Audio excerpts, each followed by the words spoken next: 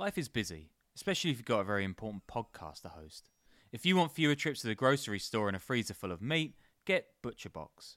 They've got incredible deals on high-quality meat and seafood, and it's delivered right to your door. You can customize your ButcherBox plan, and they'll throw in recipes, tips, guides, and hacks. ButcherBox meat is humanely raised. There are no antibiotics or added hormones, so you can choose from grass-fed beef, free-range organic chicken, crate-free pork, and wild-caught seafood, and shipping is 100% free. Sign up at butcherbox.com/underworld and use the code underworld to get our special deal.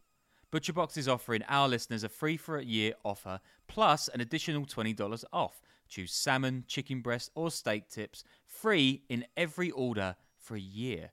That's butcherbox.com/underworld and the code underworld to choose your free for a year offer. Plus, get $20 off your first order. This July 6th, famed crime reporter Peter de Vries is heading home from a TV record in central Amsterdam. It's broad daylight. As he strides along one of the city's narrow streets, near its Leidersplein Square, a gunman steps out and shoots him 5 times, once in the head. De Vries falls, bleeding. Folks rush to help him. The gunman runs. Nearby, cops hunt him down. He's a 35-year-old Polish national with a 21-year-old Dutch rapper accomplice named Delano G. De Vries dies in hospital a week later. There's an outpouring of grief and admiration in the Netherlands and way beyond. He's a national hero to us all, says Amsterdam's mayor, adding, a rare, courageous journalist who tirelessly sought justice. De Vries' broadcaster issues a stirring statement. The reporter, quote, lived by his conviction. On bended knee is no way to be free.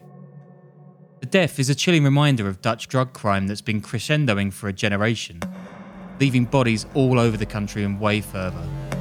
Most of Europe's cocaine comes through the ports of Rotterdam or baggage at Amsterdam's Schiphol airport. But de Vries' slaying hasn't happened in a vacuum. For months before his death, he's been advising a key witness in the Netherlands' biggest ever Mafia trial, one held in a bunker, surrounded by armed cops, whose main defendant, its guest, once trafficked a third of Europe's entire coke. This trial drags in Colombian cartels, Irish families, even Napoli's Camorra Mafia. It's huge. Witnesses and lawyers have already been assassinated. De Vries, the superstar sleuth, is only its latest victim. As well-wishers lay wreaths in Dam Square, Amsterdam's pulsing heart, one sign stands out. Attack on the freedom of press, it reads. No, an attack on his involvement with the Marengo trial. Welcome to the Underworld podcast.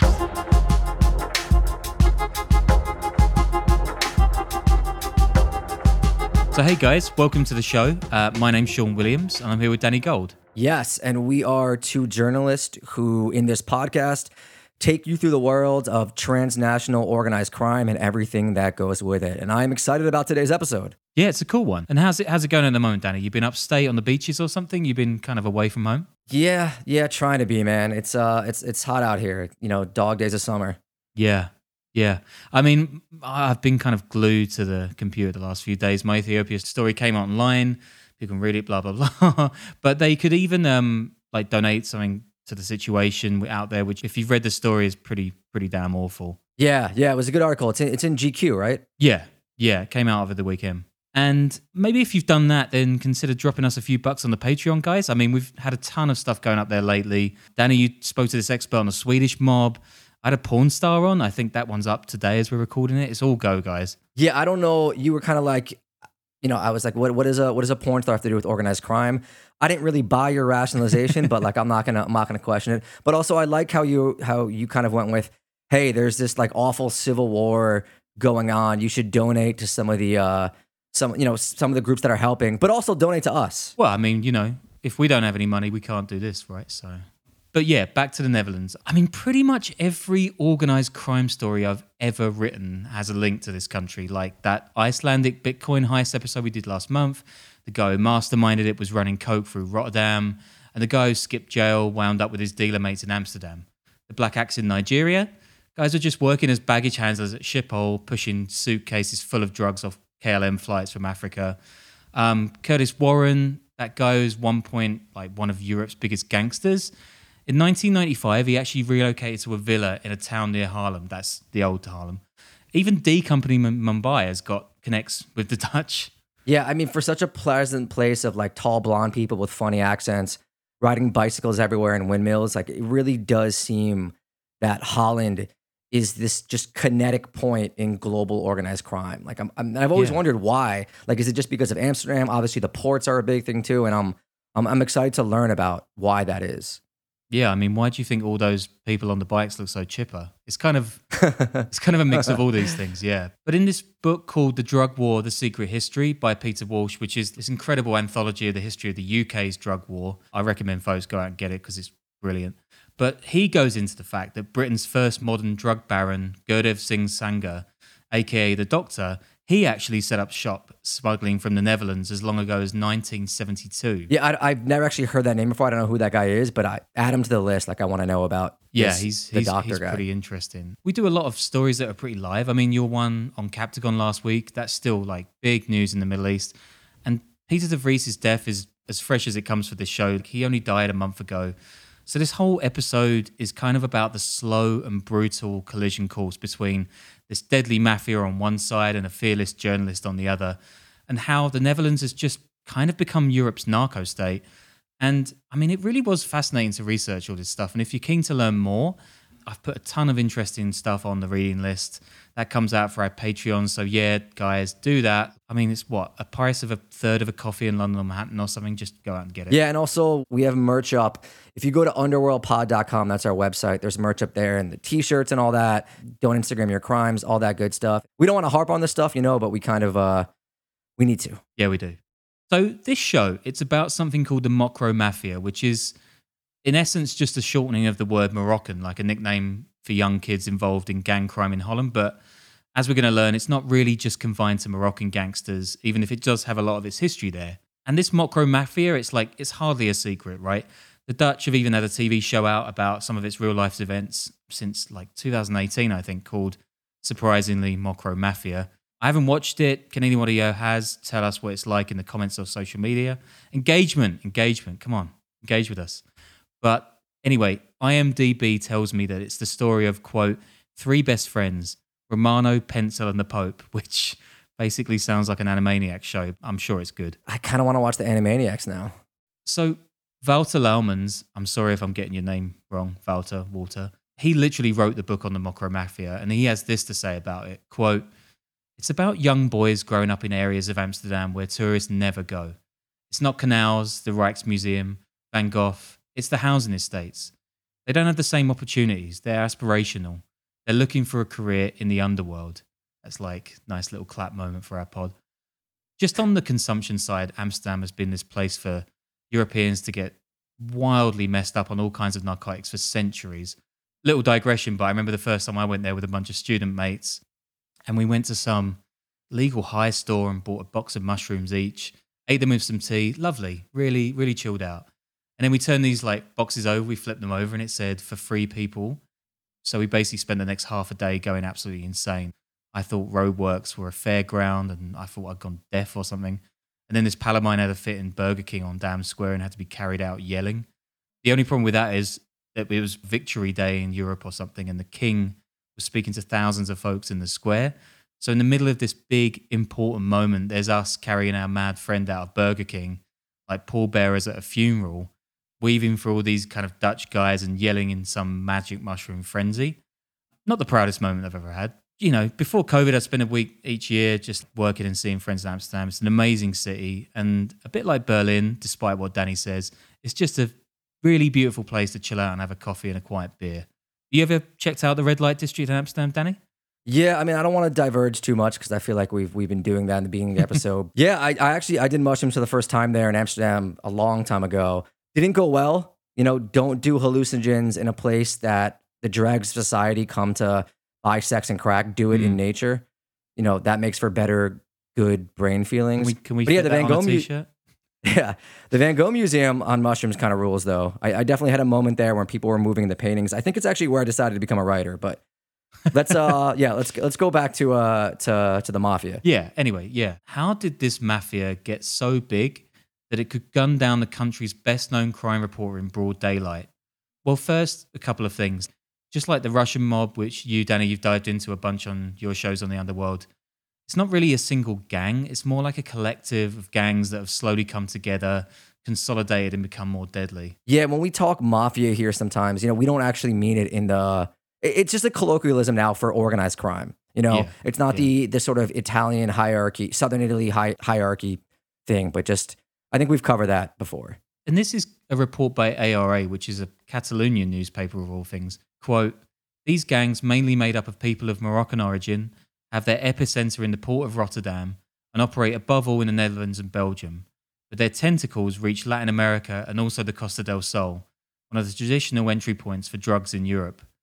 So, yeah, the Mocro Mafia is a really big deal. It's been operating since the 1990s, but it really came to the fore in 2012 with a massive, massive bust. But before we get into all of that, and the gang killings, and the cold cases, and the heavyweight crime journo, we're going to take it all the way back to when this Moroccan-Dutch connection really began. And that's in the rubble of the Second World War, when the Netherlands was a shelled-out mess. The country's crying out for so-called guest workers to help rebuild its cities. We already kind of touched on this with our episode on the Berlin clans, which kind of sprung up when Gastarbeiter, that's like guest workers in German and in Dutch, by the way, from Turkey and the Middle East are sidelined and their kids are denied access to the German workforce, pretty much. So in the Netherlands, these Gastarbeiters come mostly from Morocco, specifically this super poor area of the Rif Mountains, which is this range that goes from Tangier to the Mediterranean coast. And just like in Germany, these young Moroccans coming over to Europe for some cash and a decent life, they're met with a, quote, useless integration policy, according to the website Dutch News, which adds, quote, the people who were recruited for work in the Netherlands were not seen as human beings but as working hours. Get undressed, bend over and be searched like cattle. Fachi Isik, one of the workers, described the vetting procedure that he and others were subjected to at the time. And it continues, integration was not a goal. The men were put up in boarding houses without language lessons. Once they are reunited with their families, it was looked upon favourably when newcomers clustered together in an area.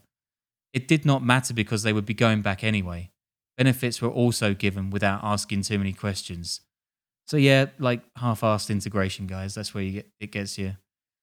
So you've got a system where Moroccans are brought in as the help, with no thought to how they'd actually integrate or get any purchase in Dutch society, really.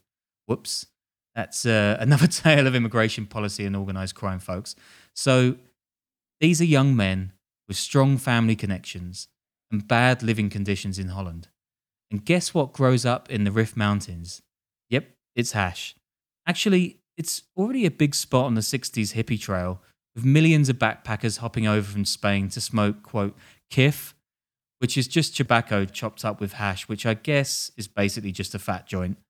Actually, the German verb for smoking weed is kiffen, so they must be related somehow. Yeah, our homie Jake Hanrahan of Popular Front, he did a really cool story on a modern day hash operation in the same mountains, I think. It involved the dark web, so there was that sort of modern take on it. I talked to him about it, actually, I think on one of our recent Patreon episodes. Boom. As you might expect, these disenfranchised Moroccan guys living pretty much in workhouses and treated like cattle. Yeah, well, screw that, a bunch of them say, and they get to work shipping homegrown from mum and pop in the mountains straight over to Amsterdam. And, of course, the locals love this stuff. And despite all those coffee shops you see in Amsterdam today, weed isn't decriminalised in the Netherlands till 1976. So, a new underworld booms. And there's a great story about the rise of the Mocro Mafia at, Vice News by Nico Vorobioff. He's actually a friend of the show and we should get him on a bonus episode soon. Anyway, in his story, Nico speaks to a female imam in the Netherlands whose dad was one of those early hash smugglers into the country. And she tells him, quote, it wasn't just the money, because he was lousy at that. It's more the camaraderie, the dreams of making it big, the excitement, the whores, the rebel pirate lifestyle. Who doesn't want the rebel pirate lifestyle? Yeah, probably the daughter of the guy who has the rebel pirate lifestyle. But that's a good point. Fair enough. And Nico, by the way, who's a convicted drug dealer turned writer, I'll put his book Dope Land up on the reading list for this show, by the way. He's got another great article at The Independent in the UK about the Mocro Mafia, which I've used a bunch for this episode. You guys should check it out. It's up there. So you've got this budding Moroccan mob, pun 100% intended. And you've got a city that already has a buzzing organised crime scene. Some listeners might have heard the word Penosa. Well, that's just really another word for the underworld in Amsterdam and other major Dutch cities. And it's been going on forever, pretty much run by local guys, with the undertone of the two phrases Mocro Mafia and Penosa being that one is brown-skinned folks and the other is whites. And that distinction gets more important later on in this episode. So the Penosa, who run the game till the Mocro come along, they include a pretty scary villain named Willem Hollander, who makes his name kidnapping the beer tycoon Freddie Heineken in 1983. Yes, Heineken is just the family name. It's a crime that shocks Europe. Hollander was shopped in by his sister in an incredible trial, and friend of the pod, Patrick Radden Keefe, actually wrote about it in a brilliant New Yorker piece from 2018. Put that on the list too, guys. You should read it. Yeah, that's a pretty wild article. I remember that. That's great, yeah. Hollander would eventually be sentenced for 5 murders, but this kidnapping back in 1983, that actually puts Peter de Vries, the journalist, on a collision course with the underworld. And he writes a best-selling book called Kidnapping Mr. Heineken that I only just found out actually ends up being a 2015 movie starring Anthony Hopkins. Did you hear about this movie? I've never even heard of it before this. Nah, neither have I. Nah, must have been good. So Heineken's kidnapping was a big moment for Dutch organised crime. And de Vries, who even tracks down one of the kidnapping crew at a hideaway in Paraguay, by the mid-90s, he's the Netherlands' best-known journalist. And in 95, he gets his own TV show, which is this weekly thing called Peter R. de Vries, Misdaadverslaggever. Oh, shit, I can't even do it, man. Which is the Dutch word for crime reporter. How did that sound? Yeah, I mean, great people, weird language. Yeah. And Peter de Vries, he breaks some pretty serious stuff, right? His most famous case is probably the disappearance of Alabama student Natalie Holloway in Aruba in 2005, after which he got footage of the prime suspect bragging while high that he'd sold her into sex slavery. So this guy, Holloway, the Heineken kidnapping, organized crime stuff, I mean, he is just like a one-man wrecking crew of journalism. Oh, yeah, he's like hero of the pod for sure. This guy gets results, right? And he's combative and people love him. He's a national icon and he just looks so Dutch. He's got this cropped curly hair and a moustache and this football commentator's ivory suit. It's great. But things are changing in the Dutch underworld. The old boy Penosa are actually drifting away from the drug market's big bucks, and the Mocro Mafia is solidly on the rise. Well, actually, like I said before, it's basically anyone with a migration background. And one of its most important dons is not Moroccan at all. He's a guy called Gwyneth Martha, a guy from Curaçao, which is this Dutch colony in the Caribbean. For Americans, there are loads of MLB players from there. Martha's actually big into football, soccer, and he comes through the youth ranks at Ajax, which is one of the biggest clubs in the world. Loads of the Netherlands' best players are from Curaçao. It's actually mad how many top-level athletes are from this tiny island of 150,000 people that's kind of just off the coast of Venezuela. This will probably mean nothing to you, Danny, but Patrick Kluivert, Patrick Van Aanholt, Leroy Fair, there must be something in the Weetabix over there. Anyway, Martha's already into petty crime when, in 1992, his big brother Giovanni is shot dead outside a popular club on Amsterdam's Rembrandt Square. And it changes his life. From a small-time crook, Martha becomes one of the country's biggest drug smugglers. He commands a big chunk of the coke market, and he handles more and more ecstasy that's fueling Amsterdam's booming rave scene. Yeah, there was a huge ecstasy scene there in the 90s, I think, right? And not just being used there, but also manufactured for exporting. I think various Israeli organized crime figures even had their own factory set up there. Massive amounts of ecstasy came out of Amsterdam in the 90s. Yeah, and people should check out your episode on Israeli organized crime as well. But Martha makes his name hooking up with Moroccan Benayouf Adoui, and they level up pushing coke through the docks in Antwerp, that's in Belgium, mostly by piggybacking on produce, which means custom officials are up against the clock on searches or the fruit and veg will go bad. Yeah, that makes so much sense. For some reason, I never thought about that in terms of reasons why a lot of contraband is shipped hidden in agricultural products. But the idea that you've got to get through it quickly, otherwise they'll go bad, just Great logic. Yeah, I know. And that makes me wonder why, when we did that maxi trial episode, they hid so many ecstasy pills in like canned tomatoes. Like, do you guys realize why tomatoes are canned? You should learn from the Dutch. Good point. Antwerp, which is like, I mean, this whole region is really small, right? So it's just a short drive away from Amsterdam. It's just riddled with crime. It's an inner city port, which means that things are madder, more frantic. Its tech is hacked and folks are paid off. Here's a criminologist called Robbie Rocks, great name, talking to Nico for the independent piece I mentioned. Quote, "We see port employees being paid for their access passes, information about the whereabouts of containers, or even for more active involvement like taking cocaine out of the containers. Law enforcement also talks about a rise in the intimidation of port employees who are being followed to their homes while wearing company clothing.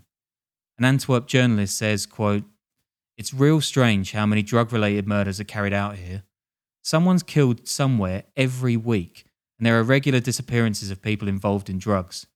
You never see them again, so you know what's happened." It's pretty dark, right? Yeah. Yeah, you wouldn't expect that from Antwerp. It's a really sort of pretty little quaint European city. In 2003, Martha finally gets his revenge and kills Giovanni's murderer. Before long, people are calling him the King of Amsterdam. Over the next 10 years, Martha retreats into this kind of Scarface paranoia, ordering hits and rarely venturing out to do any dirty work himself. Allies are frequently gunned down, and he's running out of pals. Martha and Adui use a local group of hoods called the Turtles, terrible name, to get the goods from Antwerp to the Netherlands and out across Europe. But now we're up to 2012, and that moment I mentioned at the top of the show, and it's going to blow this whole world wide open. So that year, there's a 200 kilo shipment of cocaine coming into Antwerp for the Mocro Mafia. Except, before it gets to them, the Turtles, working with a Colombian cartel operating out of the Netherlands, intercepts the load. This turns everything batshit, basically. Adui blames his old buddy Martha for the theft, and the two get into this bitter battle for control of the Mocro Mafia. On May 22nd, 2014, Martha's at a kebab shop in the Amsterdam suburb of Amstelveen when gunmen corner him and shoot him 80 times. I hope he had the kebab first. Terrible. And when a slaying like that goes down in the underworld, you can bet there's going to be more to come. In 2016, goons leave a severed head outside a shisha bar near the Vondel Park in central Amsterdam. Hard recommend, by the way, folks. Not the decapitation, but the park. Always run around there when I'm in town. This war really spills from the underworld onto Main Street. And by 2018, over 30 murders have been attributed to the war over those 200 kilos, basically. And all the while, the Mocro Mafia's spread is getting wider and wider. In 2016, an associate is found in a safe house belonging to Ireland's Kinahan syndicate, which I think we covered in like one of our first episodes with Jake Hanrahan. And the connections don't even end there. According to reports, the Mocro Mafia has allies in the Balkan mob and the Camorra, the Italian mafia from Napoli, that's like bringing in vast amounts of drugs through Rotterdam and Antwerp. Basically, the Mocro Mafia have become kind of the gatekeepers for the European drug trade. And through some deft negotiation, they get incredibly rich off it. Yeah, Rotterdam, I think, is the most trafficked through port in Europe, right? And I guess Spain has got to be up there. Yeah, Spain's got to be up there too. And I imagine the Moroccans have lots of contacts or run essentially a lot of the ports in southern Spain. I guess so, right? Because Spain's got these like weird little territories in Morocco and used to run Western Sahara. But like, well, yeah, I mean, it's right there. Yeah, and I think Rotterdam, I'm pretty sure it's one of the biggest ports in the world. I mean, when you look at the list, I think there's like 7 or 8 Chinese ones, but I think Rotterdam's either the next biggest or one of them. But it's huge, yeah, and it's where pretty much all the drugs are coming in. And after Martha gets shot, this all gets a bit bonkers. There's a guy, for example, named Noafel Fassi, who shoots a guy dead in Marbella. Then he kills a guy in Amsterdam, which cops think was actually organised by the Iranian Secret Service as revenge for a 1981 bomb attack in Tehran that killed a bunch of Islamic Revolution officials. Yeah, stay with me here, guys. And Fassi's bills were actually paid by a Dutch Chilean guy called El Rico, who was a big Kinahan narco. And apparently, in one episode, Fassi shoots a guy in the leg, he goes to prison, he gets out, and shoots the exact same guy in the leg. I mean, could you tell that this is a drug market that's spiraling out of control? Yeah, damn. I mean, I was going to make you repeat that all back to me, but... Yeah, it's all right. I've gone a bit off topic, but like I'm going to get back to something a little bit easier to understand now. And this is the rise of Ridwan Taghi. And the collision course with De Vries and the Marengo trial, this is going to go into overdrive. So Taghi's born in Morocco in 1977. But as a toddler, he's moved to Utrecht, which is a Dutch city, just a short drive from Amsterdam. Like, honestly, everything's a short drive from Amsterdam in Holland. But Taghi gets into crime from a very young age. And he runs a local gang called the Bad Boys, which, all right, Taghi, it's a bit rumblefish, but okay. And by the time he's a young man, he's all kinds of involved in the Mocro Mafia. Taghi, he goes straight to the top. He moves to Dubai in 2016, like Dubai again, sort it out, guys. And he gets fully in bed with the Kinahans, shipping cocaine from South America into West Africa, and from speedboats into Spain or ships into the Netherlands. It's a gigantic operation, and anyone who defies him, they wind up dead. At one point, it's suspected that Taghi controls a third of Europe's cocaine market. Considering that's a 9 billion industry and probably in truth a ton more, he's earning a lot of money. Yeah, 9 billion seems way short to me. It does to me too. It was quoted a few times a couple of years ago, but yeah, I'm sure. I mean, the amount that's not taken. Yeah, I mean, I've gone out in London, you know, like 9 billion short. It's even in the Houses of Parliament, guys. That's how much coke is in London. Dutch police describe this guy's cartel as a, quote, oiled killing machine, and say they've overheard wiretaps where Taghi orders murders like, quote, cups of coffee, which is really Dutch. And bear in mind that the entire time this is going on, Peter De Vries is running shows about the Mocro Mafia, covering cold cases, unmasking gangsters, just being a bit of an all-round G, exposing this dirty underbelly from Amsterdam that's become pretty much Europe's biggest mafia. Remember Willem Hollander, the Penosa guy who kidnapped Frenny Heineken? Well, De Vries is onto him. In 2018, De Vries cracks the 20-year-old case of Nicky Verstappen, a murdered schoolboy. De Vries claims he has over 1,000 phone calls with the boy's parents over the years, maintaining his claim the police did a shit job tracking his killer. Then he finds the guy in Spain, and his superstardom as a crime reporter is sealed. De Vries is pretty cool, like dogged, really principled, doesn't mind making enemies. Yeah, seriously. I mean, this guy is iconic. But there's big news on the way. In 2018, Dutch cops arrest a Mocro Mafia henchman who sings about Ridwan Taghi ordering all kinds of murders across Europe from his Dubai villa. And then, you remember Nabil, the guy who's the supergrass in this trial that I mentioned early on? Yeah. His brother is murdered. Authorities then open the Marengo trial, which kind of sounds cool, but it's just a random name. Refers to a kind of fabric, apparently, to prosecute 14 murders carried out between 2015 and 2017. And this thing is held in a bunker courthouse reminiscent of the one Palermo built for Italy's Maxi trial, which we've also covered on this show. Wait, so who is going to trial in this Marengo trial? Yeah, that's kind of coming up, but it's essentially Taghi, and he's become a kind of stand-in for the entire Mocro mob, essentially, these days. The state star witness at the Marengo trial is this former gangster, Nabil B, who I've mentioned before. His lawyer is a guy named Dirk Wiersum. And in 2019, he's shot dead in Amsterdam. There's a massive scandal over the killing, and it makes global news. The head of the biggest Dutch cop union says, quote, "Sure, we're not Mexico. We don't have 14,400 murders, ouch. But if you look at the infrastructure, the big money earned by organised crime, the parallel economy, yes, we have a narco state." Are we overusing the phrase narco state, or is just like everyone doing it? Because, you know, we did North Korea just a while ago, Syria with Captagon. Next week, I'm talking about the Dominican Republic, or are things just like crazy and kind of wild right now? I think it's one of those things where they call it like the Rechtsstaat, the kind of country of law, is pretty strong, right? So you can't just go down and gun anyone in the street, although murders happen relatively frequently. But there is a huge amount of money going through the Netherlands. And I think that's what this guy is referring to. But yeah, maybe the term narco state is overused. But I'm not using it, Danny. This is the head of the Dutch police union. That's true. Take That's it up true. with him. Another report in 2019 describes the nation as a, quote, Valhalla for drug criminals, which I guess I like the kind of one-upmanship in all these Dutch guys trying to get their quotes onto the papers. And I really like this one. In 2019, there's also a poll in which 59% of Dutch say that their country is a narco state. So there you go, guys. It's official. So as you can imagine, there's this massive pressure on the authorities to bring Taggy to face justice over all this death. And shortly after Interpol issues a worldwide warrant, in 2019, Dubai cops arrest Taggy, who's living with his wife and 6 kids in a villa.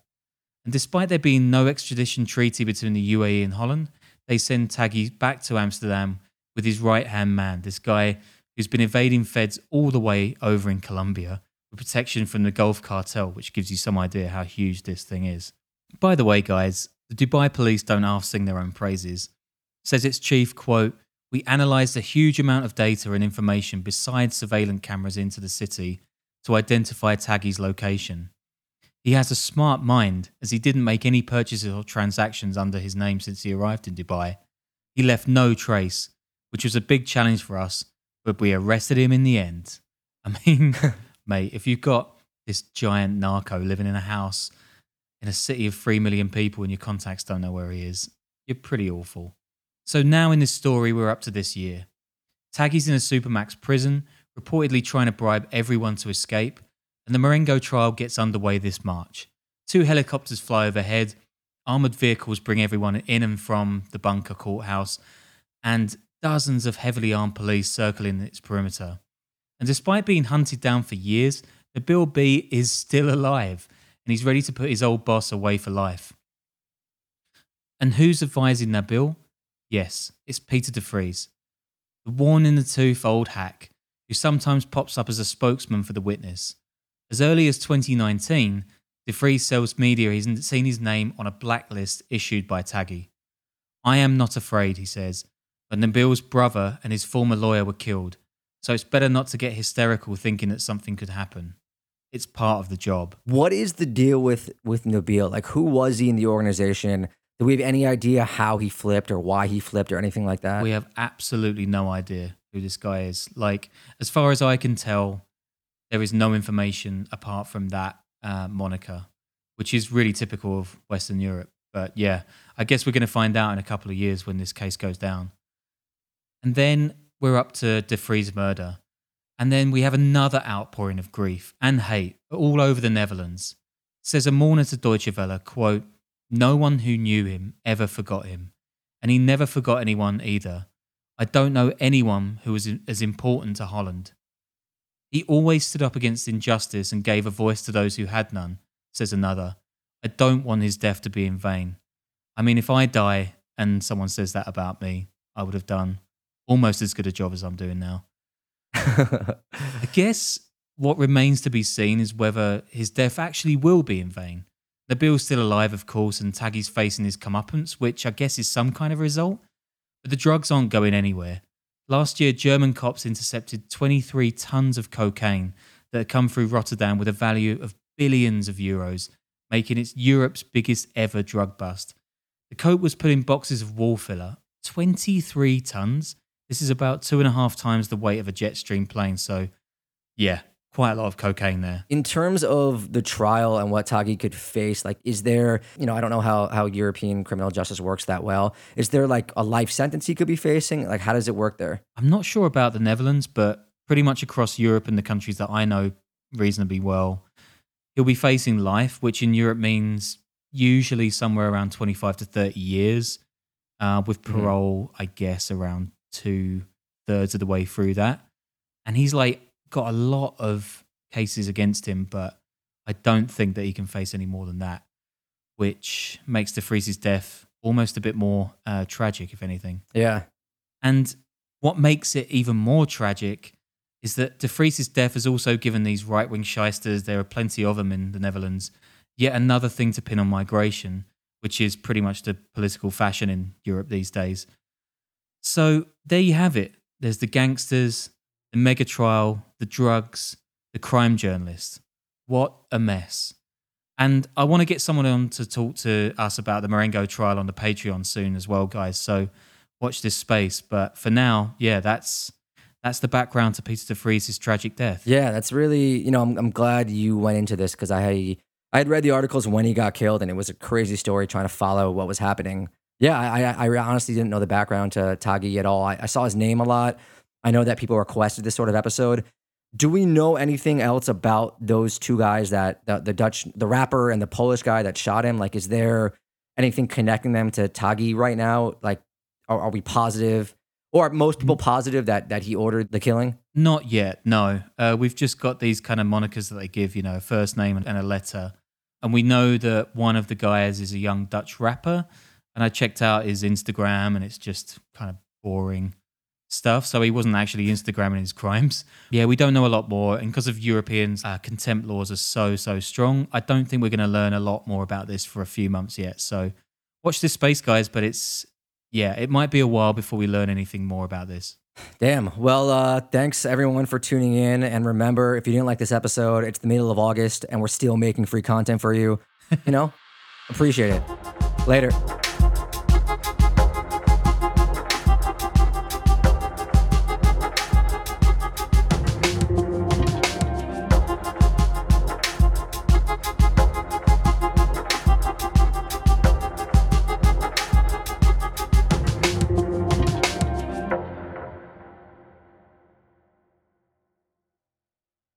I'm Lola Blanc. And I'm Megan Elizabeth. And we're the hosts of Trust Me, the podcast about cults, extreme belief, and the abuse of power. Now on Podcast 1. We want to debunk the myth that people who join cults are uneducated, because anyone can be manipulated by a narcissist. And we should know we both have been. Join us every week as we explore the world of extreme belief, talk to survivors and experts, and share our own experiences with cults and the abuse of power. Get new episodes of Trust Me every Wednesday on Podcast 1 and anywhere you get your podcasts.